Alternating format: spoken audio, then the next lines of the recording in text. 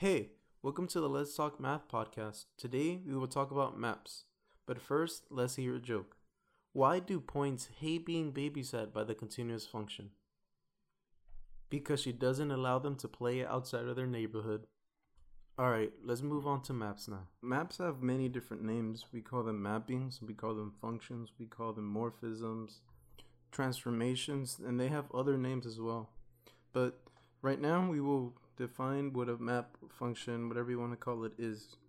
So now, in set theory, the most abstract definition I know is where you define a map according to a set of correspondences between certain things.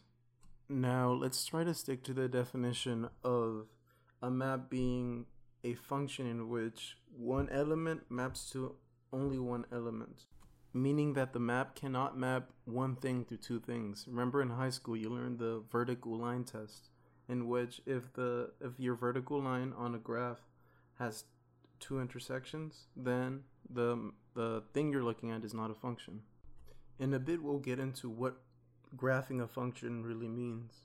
A few weeks ago I was walking to class and I started thinking about why does a map, the one that we use for geographical purposes, why is it also called a map?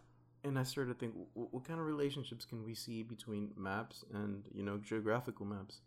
And I realized that if you think of a map, a geographical map, as a set of locations, there's Ecuador and all the cities in Ecuador, and of course this depends on the resolution of your map, but if you think of your map as a set of locations, then you can think of the paths between these locations on the map as correspondences. Then you can define maps according to these correspondences. Now, the number of maps you can define on your geographical map depends on the resolution of your map. Because the number of correspondences you can make between locations depends on the number of locations your map, defines, it has. Now, what does a map of a geographical map actually look like?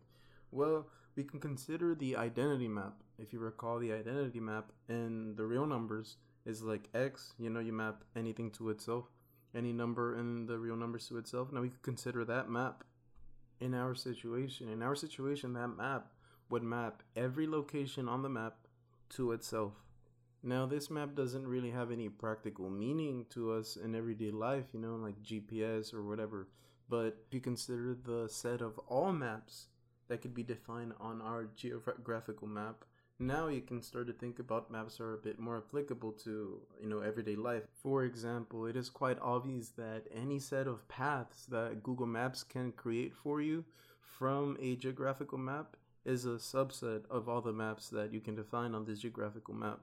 For example, consider, say a trip from Washington, D.C. to Puerto Rico. Now, Google Maps can give you a path, and this path will be an optimization, It'll be the shortest path you can take in the least amount of time. So now consider any map in our set of maps that maps from Washington, D.C. to Puerto Rico. Of course, in this case, we're assuming that our geographical map is the whole globe, let's say. Now, Washington, D.C. can be mapped to, say, Afghanistan and then to Puerto Rico. Or Washington, D.C. can be mapped from Washington, D.C. to 15 other places and then to Puerto Rico.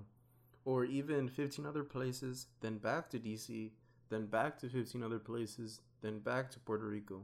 Now, this gives you a little bit of insight onto properties of maps. Now, I want to clarify that when I say that you can map DC to 15 other places, I don't mean simultaneously map to 15 other places. I mean map to one place, then another place, then another place, then another place, and do this 15 times, and that defines one map. That can define one map. Now, in our situation, in which you map from DC to Puerto Rico, locations that are not being mapped to should remain in the same place. They should be mapped to themselves. That way, because in practical situations, you don't have simultaneous existence somewhere else. In our analogy of the maps that we can define on a geographical map, we have already talked about some pretty cool concepts about maps. For example, we have talked about composition of maps when we considered mapping DC to two other locations before Puerto Rico. Now we can see this map as a composition of maps. So we can say we map DC to, say, Afghanistan, and then from Afghanistan to say Kentucky, and then Kentucky to Puerto Rico. Now we can see one map defining DC to Afghanistan, another map defining Afghanistan to Kentucky, and then another map defining Kentucky to Puerto Rico. And if we apply them one after another one and in the correct order, compose them, then we can define one map which maps DC to Puerto Rico. Now, this operation on maps called composition is only one of many composition laws. We can consider addition of maps, subtraction of maps. Of course, this depends on what set we're working on. We can't really. It'll be hard to think of a way to define subtraction or addition on maps that define paths between locations on a map. However, if we consider, say, the transformations or matrices, now we can start to define subtraction, addition, and even multiplication and other composition laws that can be a little bit more complicated. Now, what properties can composition laws have? Now, composition laws can be commutative, associative, distributive, and this all depends on, one, the set that you're working with, and two, the way you define your map. Now, these composition laws, they can be really, really cool, and they can really give life to a set. Like, for example, the real numbers. Now, a composition law would be addition, subtraction, division, multiplication. Those are you can consider them as composition laws. Of course, multiplication and division, they're about the same thing, and subtraction and addition, they're practically the same thing. Now imagine the real numbers or the rational numbers or any set you want to think of without a composition law. That's where it starts to become, of course, the set can have really interesting properties. Like, you can consider the combinatorics of a set. How many elements does it have? But the composition laws that you can define on sets, those are what sometimes usually really gives life to a set. Consider the composition law of convolution. Say the convolution is really important in analysis and Fourier analysis, but of course it has applications to representation theory, to a lot of really cool stuff. But imagine not having the convolution. Even simply imagine not having addition or subtraction. That'd be pretty crazy. You may know that a composition law itself, like addition, multiplication, those are also maps. You can define them according to maps. You say, like, addition, you map two elements to their sum. Now, like I said, whatever we define this sum to be, that depends on our set. But here we're starting to see a really cool notion about math. We're starting to see one that we can describe a lot of things as maps. But more importantly, remember how I defined a map. I defined a map as a set of correspondences. Now, if you know a little bit about set theory, by now you're starting to get the hang of what I'm trying to say, is that pretty much all the things we know about math can be described by sets. And this is exactly what set theory talks about, Set theory defines a new way to describe math. However, let's get back to maps. Now, there are different classes of maps. You have injective maps, which are one-to-one. Maybe you recall what one-to-one means. One-to-one means that every element that your map maps to is only mapped to by one element. For example, say you have a map that maps all real numbers to the number 1. That's not an injective map. However, if we consider a map between the real numbers to the real numbers, that maps, say, every element in the real numbers to 1 plus that element, now we define an injective function, since every element is mapped to from a single element in the real numbers. Now, if this isn't obvious to you, maybe consider the same map, but this time in between the integers and the integers. This might shed light a little bit on why this particular map that I mentioned is injective. Now, there are also surjective maps. If you consider two sets, A and B, and you have a map from A to B, that is a function, is defined properly, and this function maps at least one element to every element in B, in the set B, then this map is surjective. There are also bijective maps, which are maps that are both injective and bijective. So if you have a map from a set A to a set B, then every element in B is mapped to from only one element in A. Functions that are bijective, injective, or surjective have really cool properties, and they reveal very interesting properties about the sets they map to and from.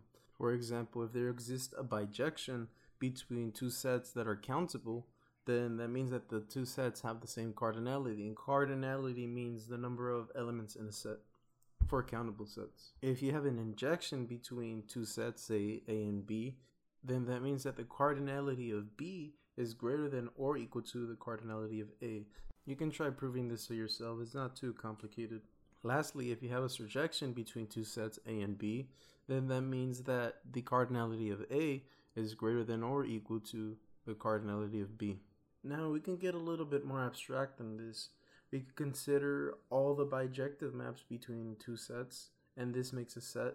And then we can talk about the properties of this set. We could also think about all the injective maps between two sets, and then think about the properties of this set. And we can think about all the surjective functions between two sets, and then talk about the properties of this set. And these types of sets are really important in abstract algebra when talking about groups, rings, modules, fields, and things in structures similar to them.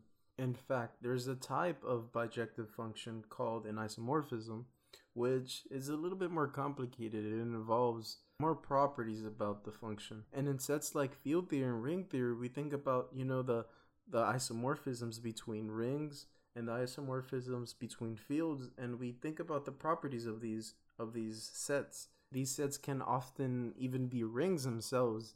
And these things are really cool. You can look into them. But as you can see, there's a whole nother world to these types of maps, to isomorphisms, epimorphisms, homomorphisms. You can look these up if you want to. But these are really cool areas of math, and there's areas of math that simply focus on these types of maps. A reason to focus on the classes of maps and the properties they have is because these maps will often help you prove really difficult theorems. For example, you can prove that the rational numbers are infinitely countable by devising an injective map between the natural numbers and the rational numbers.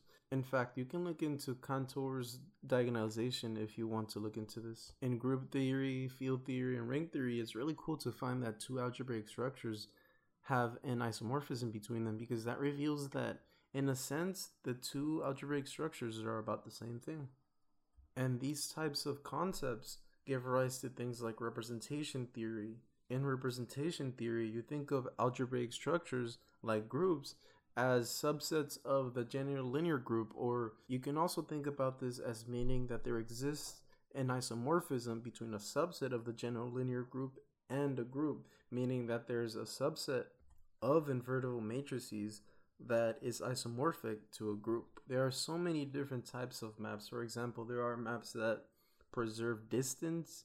In topology, you can think of rotations of sets, rotations of shapes, reflections. There are so many different types of transformations. You can look into groups like the Euclidean group, the orthogonal group, the symmetric group.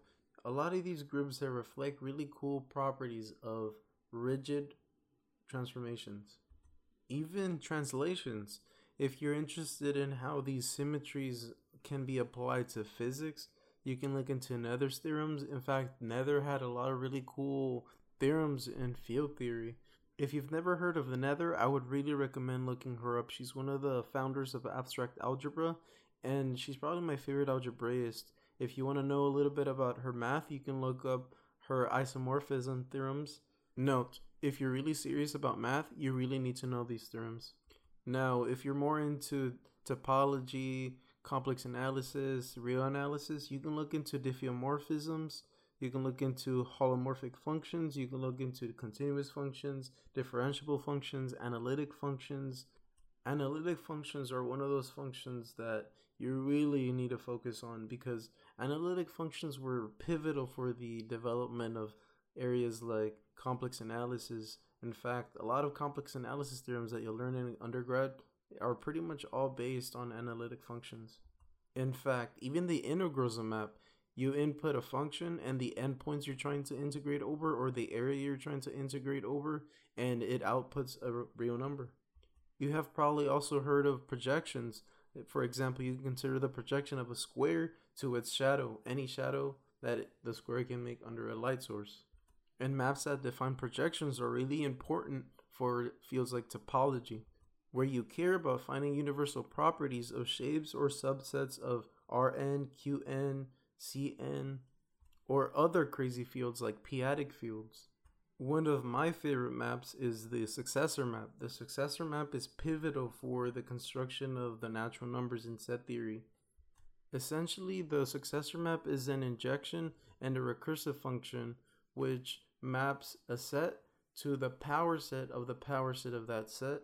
And when you input a set, it inputs a set containing the set you inputted and the set of the set you inputted. If you're interested in knowing how this plays a role into the construction of the natural numbers, I would recommend looking up basic set theory and looking up the construction of the natural numbers online. And while you're at it, you should probably also look up the Zermelo-Franco axioms, and we might cover some of these things in the podcast later in the future. Set theory is one of those fields that I hold very dear to my heart, and it's one of those fields that you should really have an understanding in. And this leads to our last topic. What does it mean to graph a function? At the end of the day, a graph of a function is a set. Recall that a function is a set of correspondences, and a graph now can be seen as the Cartesian cross product of your domain set, or your pre-image, and your image. A basic representation of this is the xy plane in Cartesian coordinates. Recall that the xy plane in Cartesian coordinates is R2, or the Cartesian product of R cross R, the real numbers cross the real numbers.